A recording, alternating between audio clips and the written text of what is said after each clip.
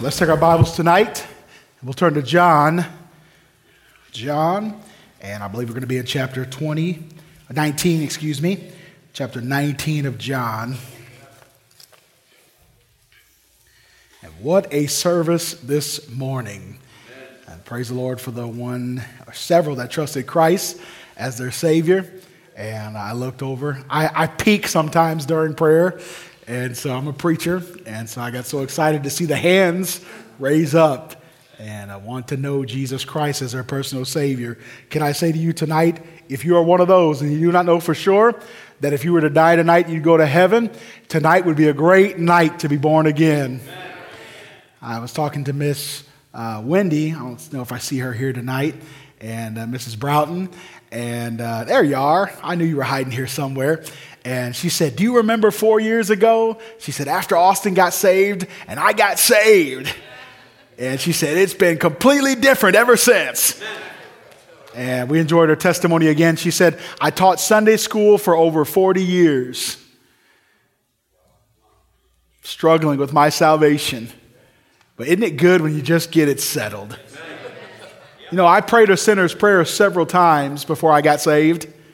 Did you know that? I went to a good church in Chesterton, Indiana, and they witnessed to me when I was 3 years old. They gave me the first time I ever heard the gospel, and it was on a flannel board and all that kind of stuff. And I remember the stone rolling away just at 4 years old, seeing the plan of salvation played out. When I was a young person, we moved to Milwaukee. Everything we had burned up in a fire when I was 5 years old, and so we moved to Milwaukee, Wisconsin. When we got to Milwaukee, we went to anybody that would run a bus or a van. And so I went to a lot of Assembly of God churches. And back then, they preached a straight gospel. And I heard it many a time. And then one day, we went to the Milwaukee Rescue Mission. It was started by an independent Baptist preacher. And as a matter of fact, he pastored in the state of Florida for many years after that. But he started this rescue mission in the city of Milwaukee. And he was just, as a matter of fact, I met him a couple years ago. He used to come to our church. And every year, he still had family up there. And I remember going into a side room, coming on their buses, going into a side room and hearing the gospel and praying with the person. But something just did not connect with me at that time. I remember I was in a back bedroom on the south side of Milwaukee. And before I started going to our current church right now, and I remember one of my cousins who knew the Lord, and we were in a back bedroom back there, and he started explaining to us the gospel. And then he said, you can pray and receive Christ as your Savior. And I remember going through the ritual of prayer with him. And I did not get saved, though. Something did not connect. What was not connecting was moving from my head, moving down to my heart. I heard all the facts about salvation. I knew he was the Lamb of God that takes away the sin of the world. I'd heard those things, much like many of you that were in denominational religion. You heard terminology like that. I heard that Jesus died for our sins. I even memorized John 3:16, but something had to move from my head knowledge to a heart knowledge to the Lord Jesus Christ. I remember coming to our church, and I remember as a bus kid going out, and I wanted to know for sure, and I knew I needed to do something, and so I went outside of that classroom, and I dealt with my salvation again. But I remember that night of March 21st, 1993. Can you believe it? Just about 5 days ago, I celebrated 30 years of being saved.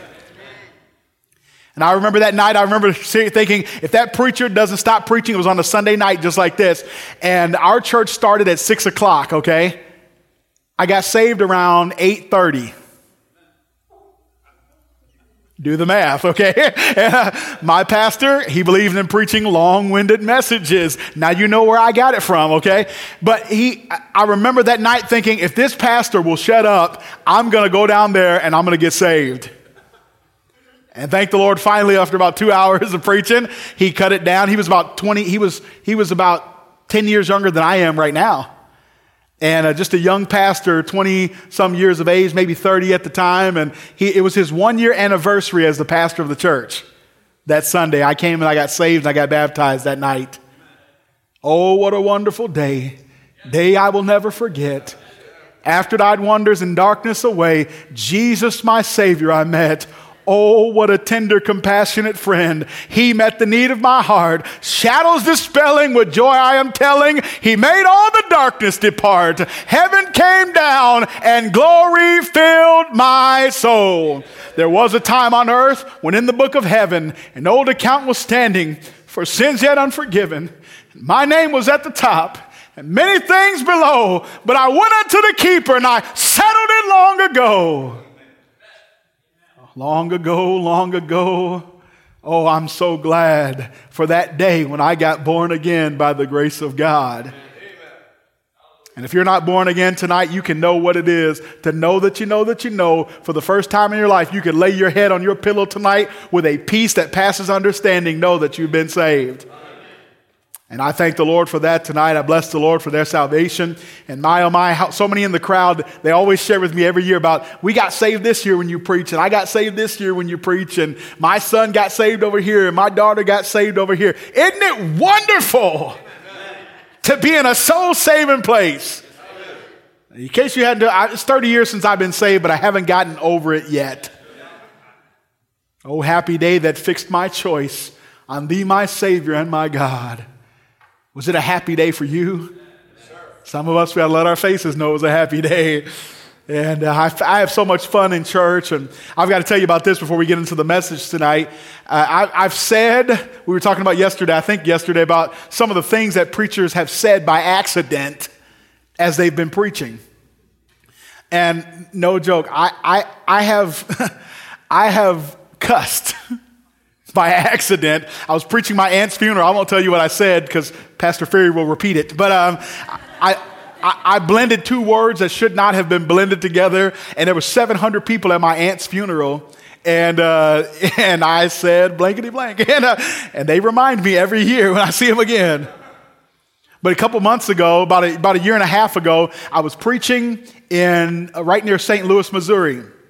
I was preaching at Arnold Baptist Tabernacle. I don't know if you know that name at all. And the former pastor, he's in heaven now. He wrote a book called America in Crimson Red. And it's a wonderful book about the Baptist heritage in America. And I won't go into that tonight, but I was at this church and I was preaching there. And it was one of those nights where I was just on a roll. You know what I mean? I mean, you just as a preacher, you get that funny bone sometimes, and then you're just telling joke after joke. And it was one of those nights where I was just like on a roll. Everybody in the church is laughing. And I'm preaching, but it's still, the humor, and I'm going along, and I went over here to a man. And, I do this all the time because, amongst people, I put my hand out like that, and what do people normally do? They do that, right? So I'm going on, and we're having a good time in church. We're preaching the Bible and loving it. Man, we're rejoicing. And I went over here to a man, and I put out my hand just like that. And he was laughing the whole time. He's following me. He's laughing. He's with me 100%. And I put out my hand like this, and he just laughed at me. And I'm like, this jerk. And I'm thinking, you know how it is sometimes you get into a crowd and somebody, like that fellow yesterday, they'll talk back to you like that because they want to one-up you and be funny, and I would never do that. But they want to one-up you and be funny and everything else. And I put my hand up, and he starts laughing, and he's laughing at me. And I look over down the pastor, and the pastor and the youth pastor are falling out of their chair laughing. And I'm like, it's not that funny. And then finally his wife, she nudged him. And she said, honey, da-da-da. And he's going on that. And finally he's like, all right, whatever. And so he puts his hand out like this. And I put my hand out like that. And at the last second, he bumps me like that. And I'm thinking, this jerk. After the service, I was talking to the pastor. I'm thinking, you guys, it wasn't that funny. You're laughing at me, this guy here. And they said, Brother Allen, they said, you have no idea. They said, you just tried to fist bump a blind man.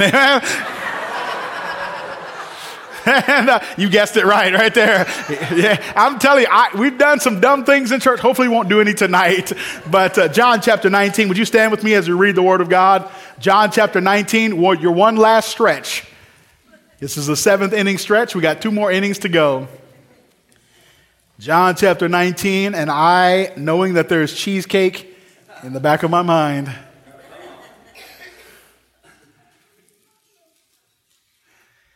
John chapter 19, verse number 17, the Bible says, and he, in case you didn't catch the theme tonight, we're we're just going to stay on the cross today. Is that all right?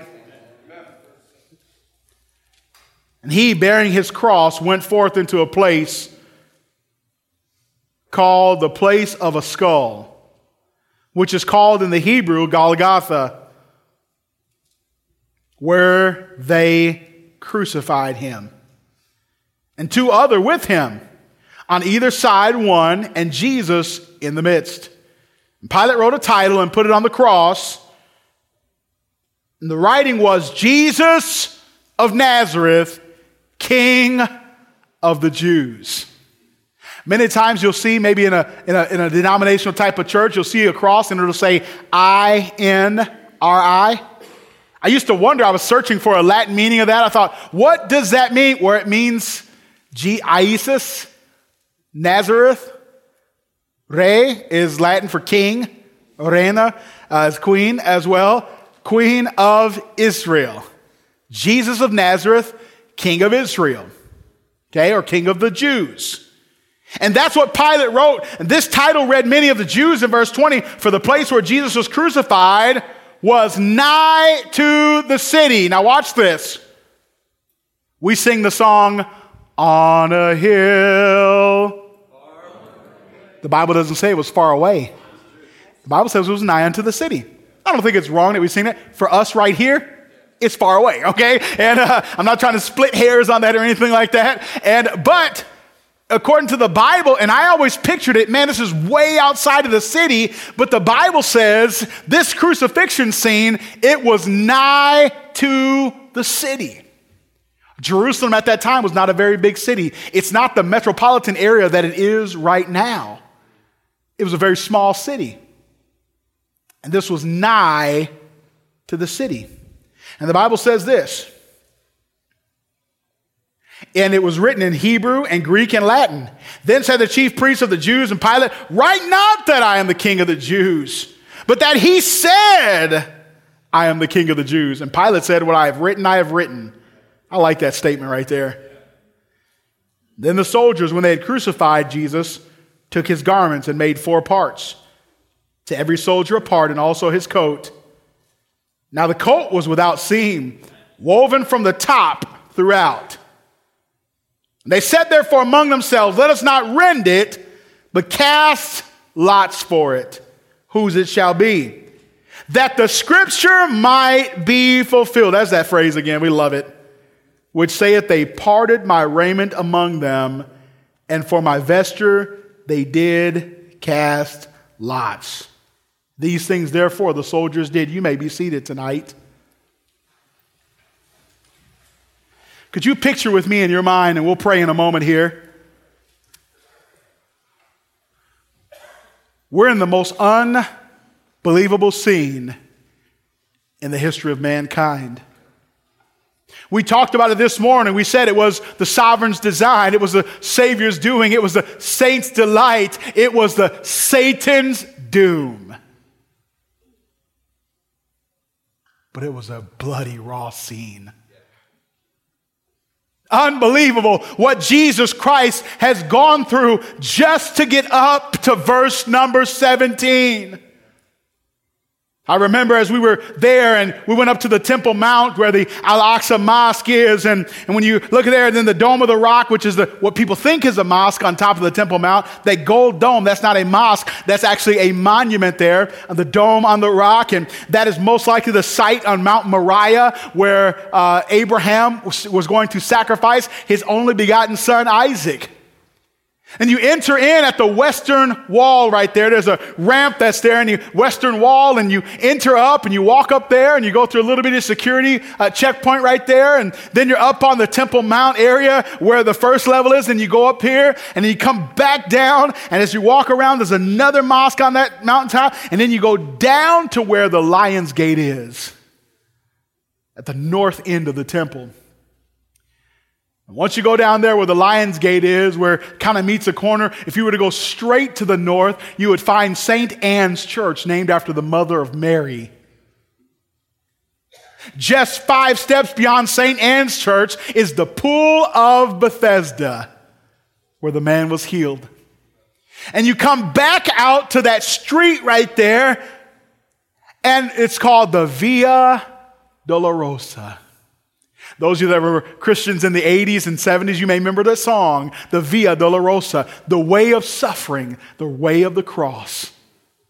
On that Via Dolorosa, there are 7 different stations where Jesus reportedly fell at certain points in that statement. But if you were to go about halfway in there, you would find there is the hall of Pontius Pilates, Pontius Pilate. And as you begin to walk there, you step this way is Pilate's summer quarters. And this way to the right is the judgment hall. Can you imagine the Lord Jesus Christ as he has already been spat upon, as lot that's taken place, and then he stands in Pilate's hall, and Pilate says, "Don't you know I have power to release you?" And Jesus quips back at him, "Don't you know what power I have?" To put it in our modern terms. Pilate begins to try to release Jesus Christ, and he says, "Maybe if I beat him, maybe then they'll after the scourging, they'll let him go." And Pilate was wrong. They began to scourge Jesus. At some point in there, they began to mock him and put a garment over his head. And the Bible says they began to buffet his face. They began to smack the Lord Jesus and say, "If you're really the Son of God, tell us who hit you." What an awful scene. And then they said, "Surely this man claims to be a king. Go get him a purple robe." It's the color of royalty. Go get him a purple robe. And they got him and put that robe on his bloody, beaten back. And you all understand this. Have you ever had anything that's on you as you've been bleeding, when it comes to the point to take it back off? I could not imagine. And then they said, "Oh, a king, if he's a king, he's got to have a crown. Go get us some of them." By the way, I've seen those thorns. Many of them are 3 inches long. And you see those thorns. They said, go forge a crown out of those thorns. They began to forge that crown. And they said, well, if he's going to have a crown, he's got to have a royal scepter. And they go get a reed made in mockery. And they, just like a coronation process, they begin to crush that crown of thorns on the head of the Lord Jesus Christ with the scepter that they will place in his hand. And they begin to mock, "All hail, King of the Jews." And then the Bible says they lead him to the place of the cross. And they said, matter of fact, as if it's not bloody enough yet, put that cross on him. We're going to make him carry his own cross. The Bible describes him walking that Via Dolorosa. And he's so weak. He's been in jail half the night. He's been spat upon. He's been beaten so many times. His visage at this point is already so marred, we can barely tell it's a man that's on there. And the Bible says under that weight, he begins to collapse. And Simon the Cyrene is called to help the Lord Jesus Christ. And he goes the rest of the way to the cross. And Jesus is unlike anybody they've ever crucified before. Could you imagine the hardened men that did crucifixions? Could you imagine the amount of death that these men have seen? They're dealing with, they're far beyond any post-traumatic stress disorder. These are hardened, hardcore men. They don't care about anybody. They don't care about anything. Nothing bothers them, but something begins to bother them because this man is not fighting. This man said, "No man takes my life from me, but I'm going to lay it down." And this man, unlike other men, begins to stretch those arms out. And they're so used to people fighting, but he stretches that arm out and they take that hammer and that spike.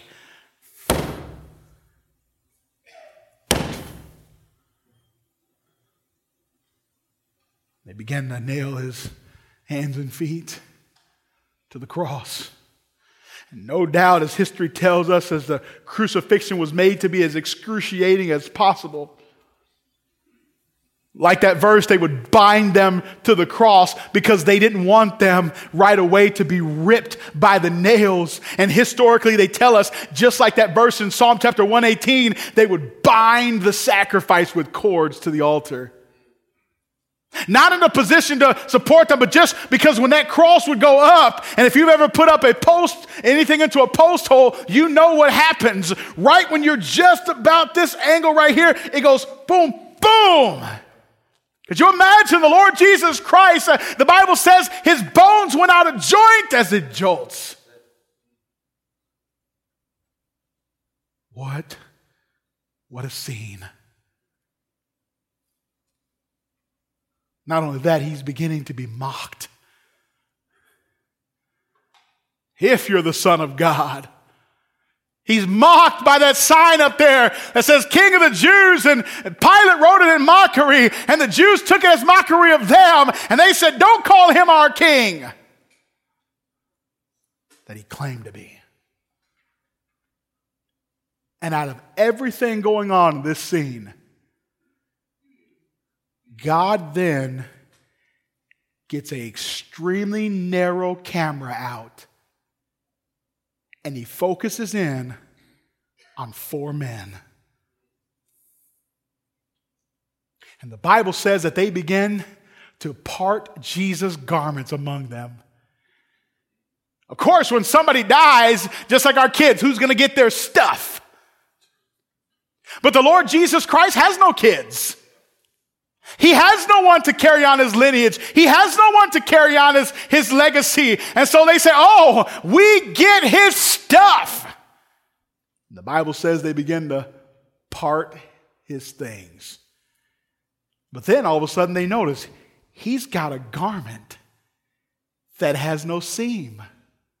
Now that may not mean anything to you, but in Bible days, for you to have a garment with no seam, that is an expensive piece of clothing. Most of their clothing was made of a kind of a patch quilt type of thing, and they'd put patches together, much like a suit. You've got the sleeves added on over here, but when you'd have a garment that had no seam, it was one piece, that was an expensive piece of clothing. As a matter of fact, as far as I can tell, maybe you can find another one, but there are only 2 places in the Bible where a coat without seam is mentioned. The one is when they came to get Jesus in the Garden of Gethsemane. And there was a young man, he's only mentioned in one gospel.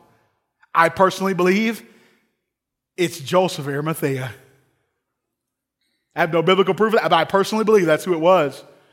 But the Bible says they grabbed his garment and he ran away. And then this passage. And here's what they say to themselves. Oh, fellas, I realize there's 4 of us, and we could cut this garment in 4s, but here's what we're going to do instead. Instead of cutting this garment in 4 pieces, here's what we're going to do. We're going to cast lots for that piece. And by the way, this was a prophecy. The Bible said this in Psalm chapter 22. We referenced it this morning. He said they were going to part his garments and they were going to cast lots for them. You say, Brother Allen, what is casting a lot? Can I put it into our modern day context? They were just going to roll the dice. They're going to draw straws. Or can I put it this way? They're just going to play a little game at the cross. Can you imagine the scene that I just spent 10 minutes describing to you? It's bloody, it's gory, it's nasty, the smells. No doubt it smelled that iron blood smell. It's horrific. His mother's there. We're seeing what's going on. This is a place of torture. This is a hardened place. This is a place of the skull. Many legends say that there were literally some skulls that were on that place. And in the middle of it all, here's 4 men playing games. Could it be tonight what is standing between us and having revival is that many of us, while we're in a serious place, while we're in this place of torment and torture and everything ought to be our attention focused on Christ, and yet here we are at the foot of the cross playing games. I want to preach to you with the help of God tonight on when the cross becomes a game. When the cross becomes a game. Father, Lord, we sure do need you tonight. Thank you for the folks that were saved and the good decisions that were made. Many spoke to me after the service and talked about the crosses that they were going to have to bear, that you were helping them through in their lives. And Lord, what a wonderful thing that is. But Lord, it is possible, while this meeting has been planned and while there's been money spent and while we've come from one nation to another and while there's been folks that have been praying for many, many days, while some folks even came here last night at midnight, and this is a serious thing, could it be that many tonight are doing nothing more than letting the cross become a game to them? Help us by your grace tonight. Save the lost. In Jesus' name, amen and amen. Here's the problem many times in our Christianity. We know all the right words to say. We know when to say amen. We've memorized most of the hymn book. We know when to raise our hand even. We know when to shout. We know the order of service. We've taught that Sunday school class for years and years, haven't we? We've witnessed to people before. We've told people how to be saved. We've gone through all of the motions of it. We've sung in the choir for many years. We may even be in the ensemble. We may even be a soloist in the church. We may be a deacon or a preacher, an assistant pastor in the church. But God help us and God deliver us if we ever get to the point where it's become nothing more than just a game.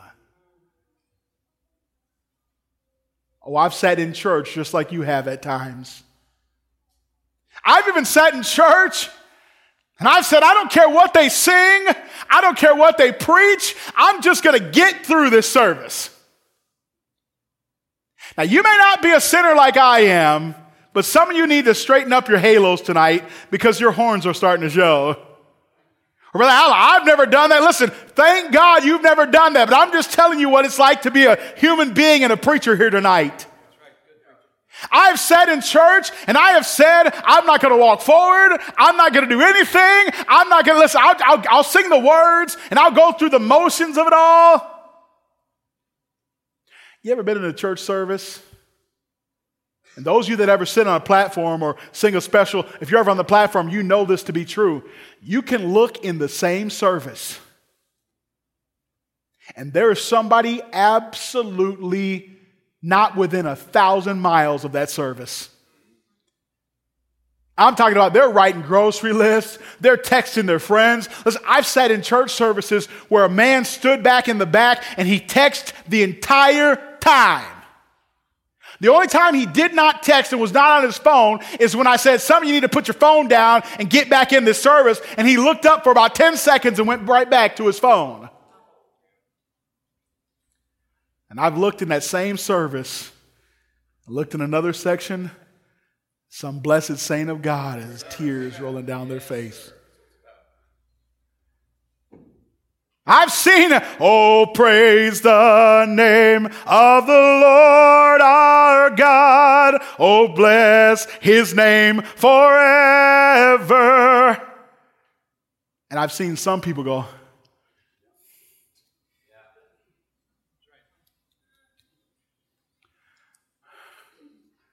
and others,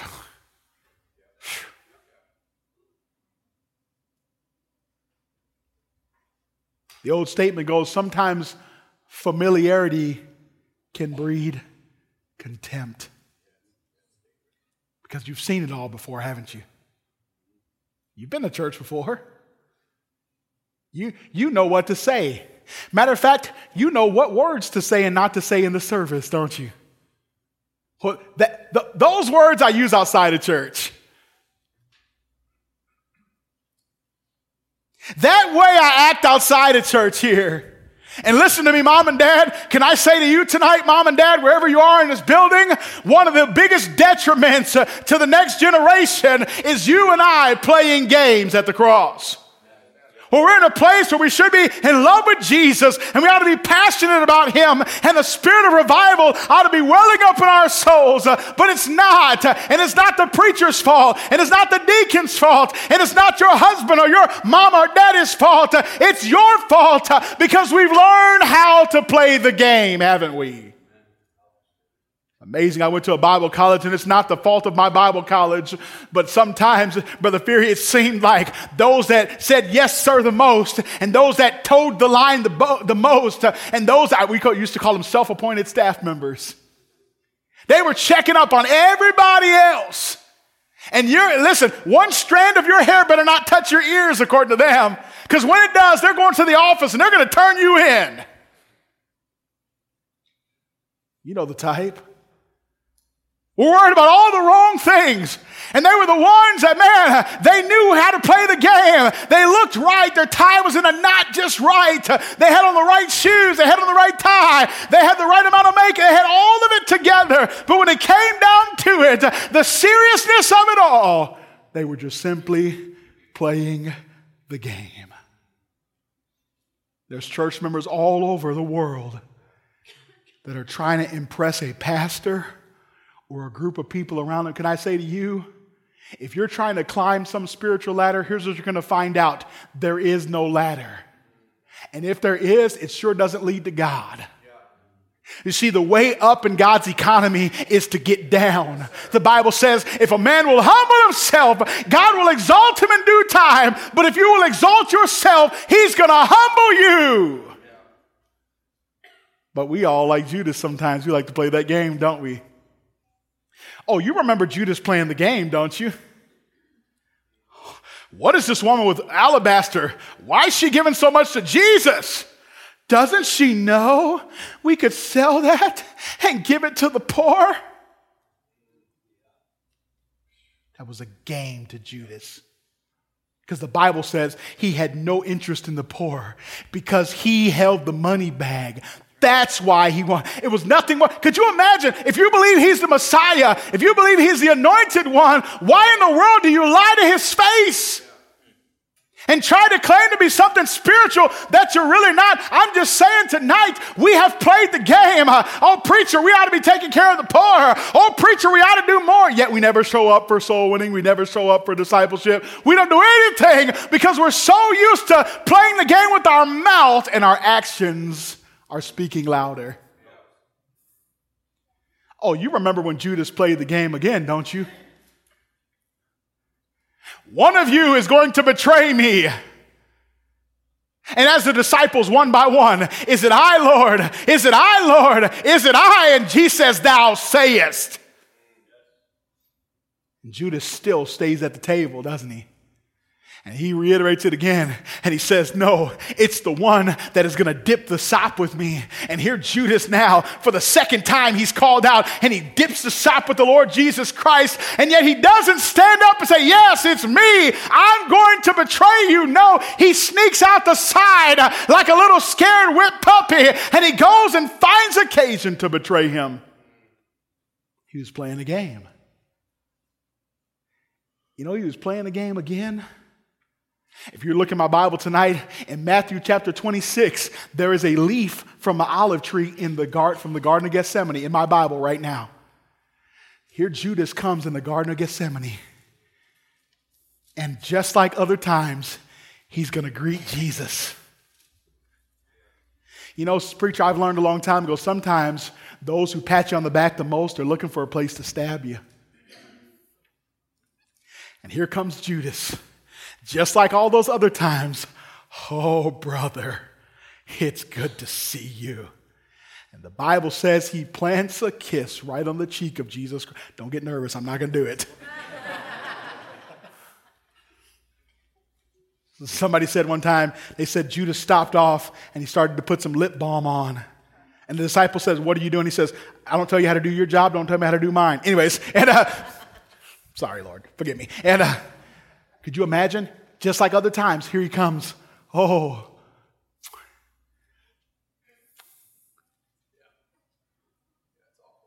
Jesus said, betrayest thou the Son of God with a kiss? I mean, come on. The other disciples probably thought, oh yeah, of course, he just came back. Of course he's going to greet Jesus.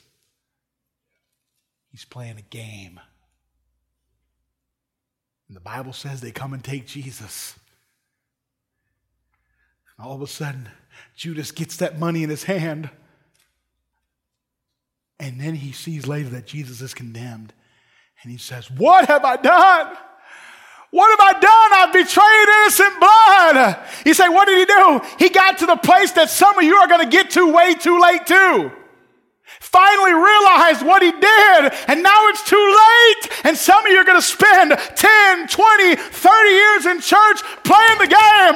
But when your kids are out of the house, it's too late. When your husband's gone, it's too late. When your opportunity to serve is gone, it's too late. And now you know you were playing a game. And he comes back to the high priest and says, I can't take this money. And the high priest says, what is that to me? See thou to that.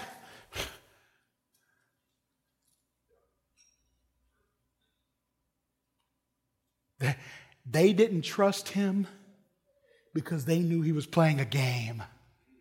And I'm going to tell you, the reason why some of you can't witness to some of the people in your life, and they don't believe you, and they don't trust you, is because they've seen behind the games you've been playing.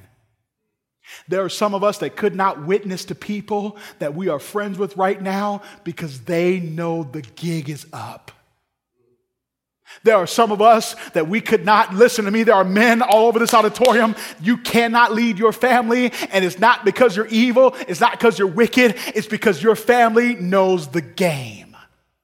And when you come to church and you can wave your hand all you want to and you can shout all you want to, but they know what it's like when that door closes at home. They know what you listen to, not the songs of God. They know how you handle themselves. They know how you treat them. And the reason, listen, I'm not saying you bear no personal responsibility. We're going to get to that point right now. But I'm saying we ought to remove every responsibility that we have on their souls that they wouldn't see us playing a game. Can I say to you, you parents tonight, and you Christians here tonight, you moms and dads, and even you teenagers here tonight, your problem is not that you are a sinner. Your problem is not that you struggle. Your problem is that you play games. We wear our pharisaical, hypocritical masks and wonder why there's no power of God. There's no power of God many times because we are simply playing a game and wearing a spiritual mask. Many in the Bible, they played the game. Adam, remember? Adam played the game, didn't he? You don't remember when Adam and Eve played the game? They ate that fruit, and God came down and said, where y'all at? God was from Georgia that day. Where y'all at? Where are you, Adam and Eve? And they said, well, we're over here. Well, come on out. Well, we're naked. What do you mean you're naked? Who told you you were naked? Did you eat of that fruit? Well, it was just, I was supposed to eat out of the tree next to it. Somebody slipped that fruit in there. What does Eve do? It's not my fault. It's the snake's fault. Adam, whose fault? It's not my fault. It's Eve's fault. Playing games. You don't think God knows? Cain and Abel. Hey, Cain, where's your brother, Cain? Am I my brother's keeper? I'm telling you, it just ticks me off. The audacity to honor, remember that King of Kings, Lord of Lords, Jehovah Nissi, Jehovah Jireh, Jehovah Rapha, Jehovah Shalom, Jehovah Tsekenu, Jehovah Makadesh. Listen, all of those gods, he looked him in his face and he said, am I my brother's keeper? How dare you? And he plays some little play on words with God Almighty. Am I my brother's keeper? By the way, what is the answer to that? Is he his brother's keeper? I'm going to help you. Yes. Even in the New Testament, he says, ye which are strong, he said, you're supposed to bear the iniquities of the weak. You're supposed to, if you see a brother fall, it says you're supposed to restore him in the spirit of meekness lest you be tempted also. Yes, you are your brother's keeper, but here, he wasn't concerned with keeping his brother or not. He was playing a game, see? Cain played that game. God said, what are you talking about? The blood of your brother is crying out from the ground. And can I tell you, some of us men, the blood of our sons and daughters are crying out of the ground because we're saying, well, they got their own way. Yeah, but maybe you and I ought to get on the money with our spirituality. They can make whatever, and listen, my kids could go to the devil tomorrow, but watch this. They're not going to go to the devil because dad's playing a game. Oh, they played a game. Remember, Abraham played a game. Here's what we're going to do. We're going to go into the land over there. And Sarah, you're a beautiful girl. So here's what we're going to do. We're going to play a little game here. We're just going to say that you're our sister. And almost causes Abimelech and other kings to sin. And by the way, isn't it amazing? He lied about his wife. And then all of a sudden, Isaac does the same thing. She's my wife. And almost causes judgment on the nation again because they're simply playing games. David was playing games, wasn't he? David should have been out to war, but guess what he was doing? He was on a siesta. He was on vacation. Instead of doing what he was supposed to do, can I put it this way? He was playing games. And when kings went out to war, he stayed at home. And all of a sudden, when oftentimes when you are not where you are supposed to be, you will always end up seeing something you're not supposed to see. And when you see things you're not supposed to see, you end up lusting after things you shouldn't lust after. And when you lust long enough, because when lust hath conceived, it bringeth forth sin. And when you lust after things you shouldn't lust after, you end up sinning sins. And then when you don't want to confess your sin, but you want to play the game, you end up covering your sins. And all of a sudden, David's trying to play this game with God. And David's like, oh no, she's pregnant? You're pregnant. Him and Bathsheba had that conversation. You're pregnant. And so David, instead of confessing, what does he do? Go get Uriah. Oh, go get Uriah because I don't want the mask to come off and everybody see me for what I really am. Hello? I've been there. I don't want the mask to come off because if my church saw what I really was, if my Sunday school kids saw what I really was, if my wife saw what I really was, if my husband only knew, if my children only knew what I was hiding from them, oh, they would kick me off the throne. I would lose my position. I may lose my power. I may lose my prestige in the community. So I said, go get Uriah. Uriah comes back. And David says, hey, man, you've been doing a good job. And I guarantee Uriah in the back of his mind has to be thinking, why in the world would the king call me only? He comes back and he says, Uriah, you've been doing a good job, man. Why don't you go in there unto your wife? And Uriah says, how can I go to my wife? I've got soldiers. They're not home with their wives. And David said, oh no, I gotta up the ante. I gotta play a bigger game now. And then, you notice how sin works? When we're playing a game, it always has to increase bigger. The lie always has to get bigger, doesn't it? You're listening very well tonight. Thank you. The sham has to get bigger. And all of a sudden, he's like, I gotta get this man drunk. The Bible says he gets David. But here is Uriah. Listen to me. Uriah, in a drunken stupor, had more integrity than the psalmist of Israel. And Uriah, in a drunken state, still says, I will not go into my wife. And all of a sudden, David has to get the game bigger, see? And he sends Uriah with a note in his hand that says, send him to the hottest part of the battle and then withdraw yourself from him. What? This valiant soldier, one of David's mighty men, he is about to sacrifice for a game he's playing. And finally, the game is up. And here comes Nathan. He says, I'm going to tell you an illustration. Let me tell you about this, and this. What do you think about that? And the Bible says David became wroth. Isn't it amazing? We weep and we get upset and we get angry at everybody else's game until it's ours. Some of the biggest hypocrites in church, you look down the aisle at somebody else who's not taking God seriously, you're like, oh, how did those kids do that? I don't understand how they do that. And we're playing the same game. Matter of fact, many times we're playing a worse game. David got mad over some stupid sheep. You took a man's wife. David said, he better pay for that fourfold. And Nathan says, thou art the man.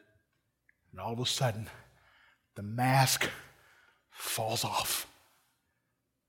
And thank God David repented.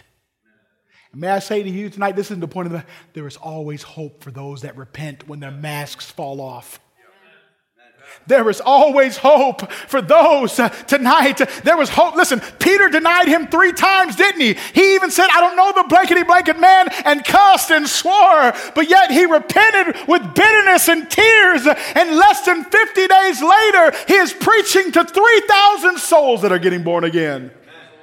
If you'll let the mask fall off tonight, if you'll see yourself as he sees you and get the grace of God on your soul, but it won't happen until somebody says, you're the man, you're the woman, you're the teenager, and you says, yes, I have sinned. Or is it just a game?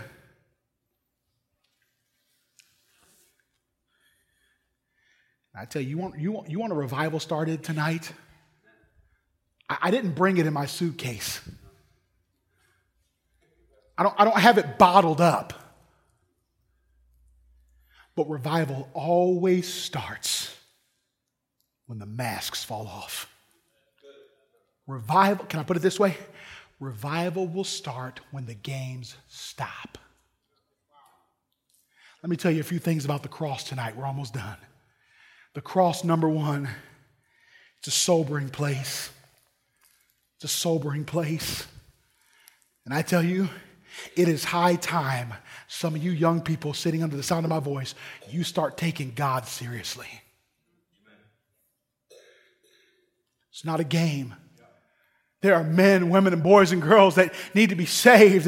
There are lives that need to be changed. You live in a nation of 30 million people that most are going to hell in a handbasket. Listen to me. You need to come to the cross tonight and understand this is a sobering place. And here they are playing a game. Here they are casting lots. When they should have been weeping, when there should have been despair, when there should have been repentance, there was nothing more than who's going to get the stuff. It's a sobering place. I wonder if you came to church tonight or in this revival and you just thought, it's just another one. Or do you pray with the intent of, this could be the most important revival our church has ever had? Some of you, your kids could get saved this week if you'd stop playing the game. For some of you, your husband you've been praying for, that son or daughter you've been praying for. Listen, those people you've been praying for, they might get right. They might come to church, but it's going to take a group of sober Christians.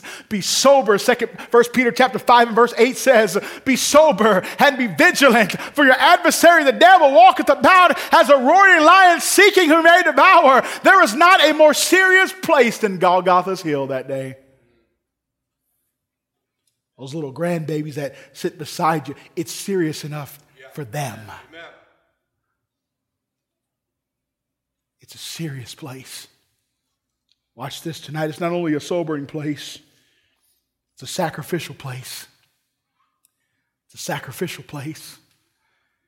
The cross is where Jesus laid it all down. And I'm telling you, there's some Christians tonight that need to get back to some sacrifice, where we lay it down for him. Paul put it this way: I count all things but dung that I might win Christ. He said nothing else matters. Jesus, just a couple days before this, he is in that Garden of Gethsemane praying, and he says, I'm going to lay aside my own will, and I'm going to pick up the cross, and I'm going to drink of this bitter cup. I don't care what it costs. Can I tell you tonight, you will never have revival until you get to the place of sacrifice. Many of us, we talk about wanting revival, and we'll not even sacrifice 30 minutes of prayer. We'll not sacrifice getting up a little early or staying up a little late or taking a little walk behind the house and getting a hold of God. Many of us, we want our kids to get right with God. They say, oh, it staggered me the other day. I read a statistic about parents. It said most parents pray less than 2 minutes a day for their kids. Do we think it's a game? Is it just a roll of the dice whether our kids love Jesus or not? And we can't determine that for them, but we can sure determine not to play a game with our kids. It's a place of sacrifice. Not only is it a place of sacrifice, watch this. It's a separating place. I want you to look down. The Bible says this, and we know all about this place of the skull. We know it's sobering. We know it's a sacrifice. There are people that were killed here. But I want you to notice this. Verse number 25, now there stood by the cross of Jesus his mother and his mother's sister, Mary the wife of Cleophas, and Mary Magdalene. There's 3 women. And when Jesus therefore saw his mother and the disciples standing by whom he loved, there's 4 people. Did you see that? There's 4. Possibly 5, unless that is, I've debated whether that it was Mary, the mother of Jesus, and his mother's sister, that's 2, and probably that's another separate one, and Mary, the wife of Cleophas, and Mary Magdalene. There's probably 4. Okay, that's unless one is an antecedent. Go English on you tonight, and one is the antecedent for that. But I believe there's 4.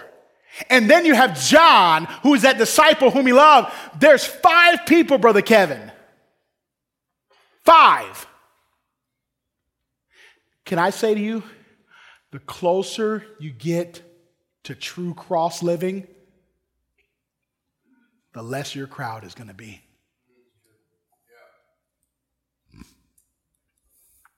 You know what I want to ask?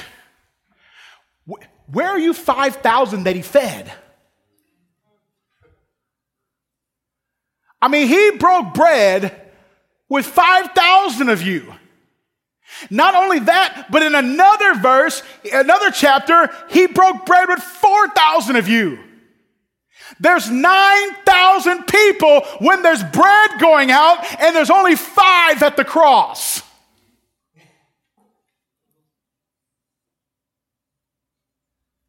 Where's the crowd saying Hosanna to the Son of David?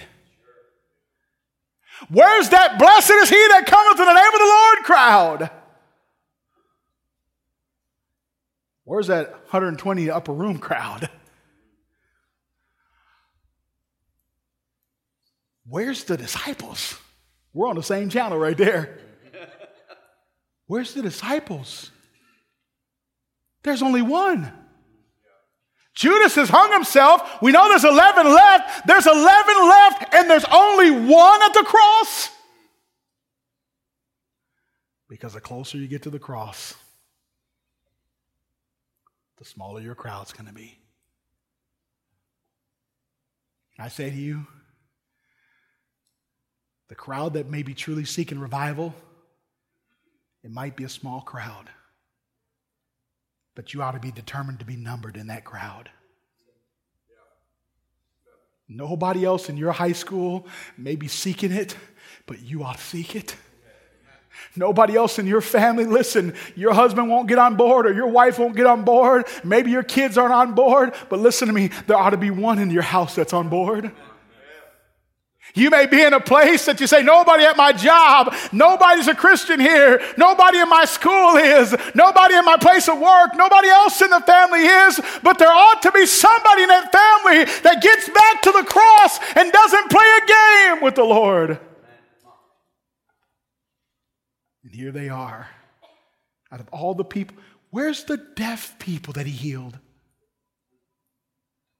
Where's the man with the withered hand? Where's Lazarus?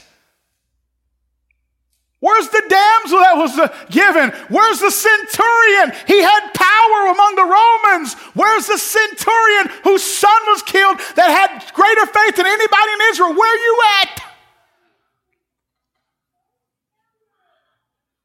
Where are you at? And I'm asking you tonight, when it comes to revival and the seriousness of the things of God, where are you at tonight? Would you be one of those 5 standing by the cross? Or is your liquor more important? Would you be standing by the cross? Or your little crowd of friends, they're more important, aren't they? Would you be standing by the cross? Or the ones you went to the party last week, they're more important? Would you be standing by the cross? Or that dope smoking, weed smoking crowd, is that your crowd tonight? Would you be by the cross? Or I don't want to go, I don't want to take things that seriously. I don't want to be divisive. I don't want to take it that seriously. Well, Jesus took you pretty seriously on the cross of Calvary. It's a separating place. 4 women and 1 man. God help us men to make up that gap. Isn't it a shame? I go to church, I go to Bible college after Bible college, and it's almost 2 to 1 women versus men. And it's not one Bible college, listen to me, it's every one of them. And it's not new. Jesus, listen, it was 3 to 1 at the cross. There's 4 women, 4 to 1, at the cross. Let us men be men of character and men that say, I'm going to stick with Jesus all the way. I'm not going to let my wife go out there. I'm not going to let a teenage girl go out there. I want to get to the cross myself. Stick with Jesus all the way. It's a sovereign place. Acts chapter 2, we won't turn there, but if you were to turn a few pages over to Acts chapter 2 and verse 23, this is what we were talking about this morning, where he was delivered up by the determinate counsel of God. Can I put it this way? Jesus was in the will of God at the cross. He was in the will of God at the cross. It's a sovereign place.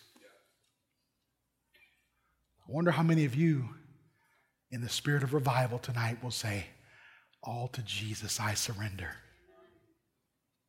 All to him I freely give. I wonder how many of you, your theme would be, when we walk with the Lord in the light of his word, what a glory he sheds in our way. While we do his good will, he abides with us still, and to all who will trust and obey. Trust and obey, for there's no other way to be happy in Jesus but to trust and obey. Is your all on the altar of sacrifice laid? Does your heart, the Spirit control? Because you can only be blessed and have peace and sweet rest as you yield him your body and soul. Are you yielded to God tonight? You know what some of you need to do with your habits? Because here's what we hide behind. I don't want to give that up for Jesus. I don't want to sacrifice that for Jesus. Here's what you do. Bring it to the altar, and if he doesn't give it back to you, then leave it there.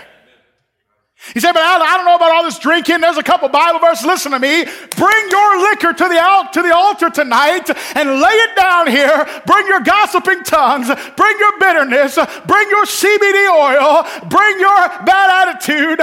Bring your lawlessness. Bring all of that down here. Bring your carousing around with the opposite sex. Bring it down here and surrender it to him. And if he gives it back to you, then get 2 handfuls of it and keep it. But I'll tell you why you won't do that.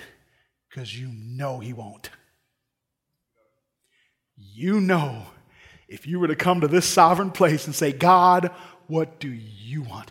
There are some people that will not put themselves at the mercy of God because you know He is calling you to preach, you know He is calling you to ministry, and you don't dare get to the cross because you've got plans and you've got a career and you've got all of these things. And we're playing games at the cross. Oh, tonight, don't you know it's a scriptural place? Psalm 22 tells us all about it. We talked about it this morning. Can I tell you this? Second to last, it's a serving place. Did you see what the Bible said? When Jesus saw the disciple standing by whom He loved, He saith to His mother, Woman, behold thy son. In verse 27, then He saith He to the disciple, Behold thy mother. And from that hour, that disciple took her into his own house. Watch this. If you're going to live the cross life, it's a life of serving. See, the closer you get to the cross, must Jesus bear the cross alone and all the world go free? No, there's a cross for everyone, and there's a cross for me. And I'm telling you tonight, the cross is a serving place. Oh, Brother Allen, I want to lead in prayer. There's nobody leading prayer at the cross. Well, Brother Allen, I want to be on the deacon board. There's no deacon board at the cross. Brother Allen, I want to be the prominent church member. There's no prominence at the cross. Brother Allen, can I sing the solo? There's no solos. There's not even a choir at the cross. Brother Allen, couldn't I be the one that has I can have the title in the church? Maybe I could produce some Christian CDs. No, the cross is a serving place. Jesus told His disciples, He said, let me tell you who's going to be the greatest. It'll be the servant. He'll be the greatest. Isn't that so opposite of the world? We live in a dog-eat-dog world. I will make you look bad. I will do everything I can to step on you on my way to the top. But Jesus said, listen, the way to the top is to get down low. It's a serving place. My pastor for years has preached this to us. He said, everybody wants to be a servant until somebody treats you like one. But Jesus needs servants. And the closer you get to that cross, there's no fame in it. Missionaries, I try to encourage missionaries all the time. I just preached a missions conference last week, but listen to me, and I tell all missionaries about that. I say, listen, everything is going to be fresh, and it's going to be new, and deputation. I know deputation gets old, and we were talking about that this afternoon, and your pastor's been on deputation before, but it's new churches, and it's all yes, and this, and this, and this, and then all of a sudden they get to the mission field, and nobody's clapping for them anymore, and nobody's giving them a Christmas in July. Well, I want to start a church. Well, that's wonderful. And we're going to say, yes, praise the Lord. And we may bring you up on a platform. And we may have you at a conference talk about starting churches. But listen to me. When you get out there and you live by the cross, here's what's going to happen. You're going to be wiping dirty noses. And you're going to be tying shoes and mopping up vomit. And dealing with men who treat their wives like garbage and women who don't want to come to church and a rebellious son and a rebellious daughter. But listen to me, that's worth it all because that's what cross living is all about. Amen. You're the one getting the call at 2 a.m. that such and such has passed away and such has cancer. Listen to me tonight. It's not a place of glory. It's a place of service.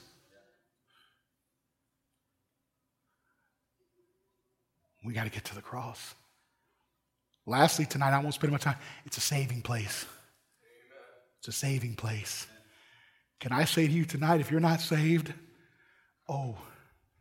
years I spent in vanity and pride, caring not my Lord was crucified, knowing not it was for me He died at Calvary. Mercy there was great, and grace was free, and pardon there was multiplied to me. And there my burdened soul found liberty at Calvary. Oh, the love that drew salvation's plan. Oh, the grace that brought it down to man. Oh, the mighty gulf that God did span at Calvary. Now I've given to Jesus everything, and now I gladly own him as my king. And now my raptured soul can only sing of Calvary. In the cross, where I first saw the light and the burden of my heart rolled away, it was there by faith I received my sight, and now I am happy all the day. Jesus, keep me near the cross. There a precious fountain, the stream for all to see, flows from Calvary's mountain. In the cross, be my glory ever, until my raptured soul shall find rest beyond the river. Down at the cross where my Savior died, down where from cleansing from sin I cried, there to my heart was the blood applied. Glory to his name.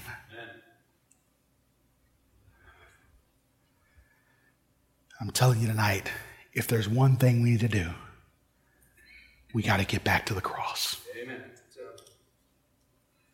I don't ever want to be accused of playing games at the cross. Oh, think about this. We won't turn to it tonight. Luke chapter 14, though, verse 25 through 33, here's what Jesus said. If you will not come after him and pick up your cross and follow him, you cannot be his disciple. And here's what I believe needs to happen tonight. I believe you and I need to symbolically. I honestly believe the Christian life is this simple, Pastor. We got to get back to the cross. Amen. I know there's complications in there. I know some of you, because of sin in your life or sin in somebody else's life or just how things have, listen, I know life gets complicated, doesn't it? But here's something that ought to be very simple. All of us can get to the cross. You say, my marriage is, I got a solution. Get to the cross. Brother Allen, my teenagers, oh my, get to the cross. Get to the cross. Brother Allen, you don't know I got this sin in my life and I've been dealing with it, I've been dealing with it for years and it just doesn't seem like I'm ever going to get the victory. Oh, there's victory in the cross. Paul said, I am crucified with Christ. That only happens if you get to the cross where he is. I am crucified with Christ, yet not I. And yet I live, and yet not I, but Christ liveth in me. And the life that I now live, I live by the faith of the Son of God who gave himself for me. Listen, by his stripes you can be healed tonight, but you gotta get to the cross. I'm saying there's some teenagers in here tonight that you need to get a real dose of the cross. You need to get your eyes off your friends and get your eyes off somebody that you've been looking up to and the musicians you've been watching and the social media you've been absorbing and taking into your life, and get your eyes back on the Lord Jesus Christ and say, oh, he is altogether lovely again. And I want to stoke the fires again of revival. And I'm going to tell you, nothing will stoke revival more than us getting back to where it all starts. Let's hit a reset button tonight. And let's lay down ourselves at the cross, at this sobering place, at this serious place, at the sovereign place, at the scriptural place. Listen to me, at the serving place and at the saving place. Would you mind the Lord tonight? Our heads are bowed, our eyes are closed. In the middle of one of the most horrific scenes mankind has ever known, four men are playing games. May it never be said, listen, I'm made of the same stuff you are. May it never be said that Evangelist Calvin Allen is playing the game. And whenever I do, oh, Holy Ghost, would you convict me?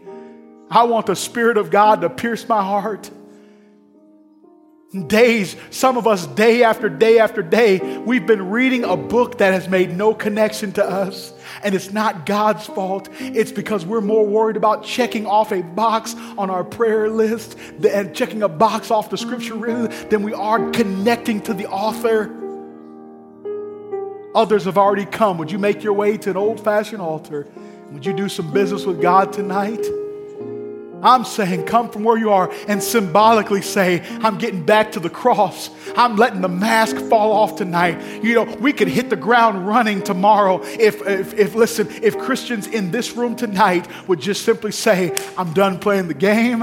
I'm not worried about what anybody else is thinking. I'm not worried about any other teenager or young man or young women. I'm worried about what Jesus thinks. I mentioned briefly here tonight, but I wonder if there's somebody to say, Brother Allen, I need to get to the cross. I need to be saved. I don't even know him yet personally as my Savior. If that's you here tonight, can I say you are loved? I came all the way from the States just to come and tell you about Jesus. And I would love to introduce you to him, but I want to pray for you tonight. And if you're in the room tonight and say, Brother Allen, I don't know that I'm saved. I've never come to the cross and accepted Jesus as my own Savior. If that's you here tonight, say, Brother Allen, would you pray for me? Would you just raise your hand and say, Brother Allen, that's me. Would you pray for me? I won't embarrass you. I don't know your name. I'm not going to call you out. I'm just going to pray for you in a minute. Would there be anybody that needed some prayer on that? I don't know for sure I'm on my way to heaven, but I want to know. Would you pray for me? Here's my hand. Anybody like that? Here's my hand. I need to be saved. Thank you. Thank you, young person. Anybody else? Would you pray for me, Brother Allen? I don't know if I die, I go to heaven. Listen to me. It's a serious place. This cross, if you don't come to the cross, you cannot be saved. You will not be saved. Is there anybody else to join that one? Brother Allen, I need to be saved. I need to be saved. I need to be saved. Would you pray for me? I'll pray for you. I won't embarrass you. I'm not going to call you out. I guarantee, 100%. But I do want to pray for you. I'm not saved and I need to be. Anybody else to join those? Maybe there's a parent here tonight. And maybe you have dropped the ball with your kids and say, but this day forward, it's going to be real in my house. It's going to be real in my house. Listen to me, dads, fathers. There needs to be some fathers tonight that purpose in their heart. It's going to be real. It's going to be real from this day forward. It's going to be real in our home. And we're going to be in love with Jesus. And I'm going to talk like a Christian daddy ought to talk. Listen to me tonight. Your kids don't need you to be one way at church and one way at home and one way at work. What they need is somebody that's going to stay at the cross. That's what they need. Your wife, sir, doesn't need one man who treats the church women like they're wonderful and treats her like a dog. Let me say, you need to get right with the Lord tonight and get back to the cross.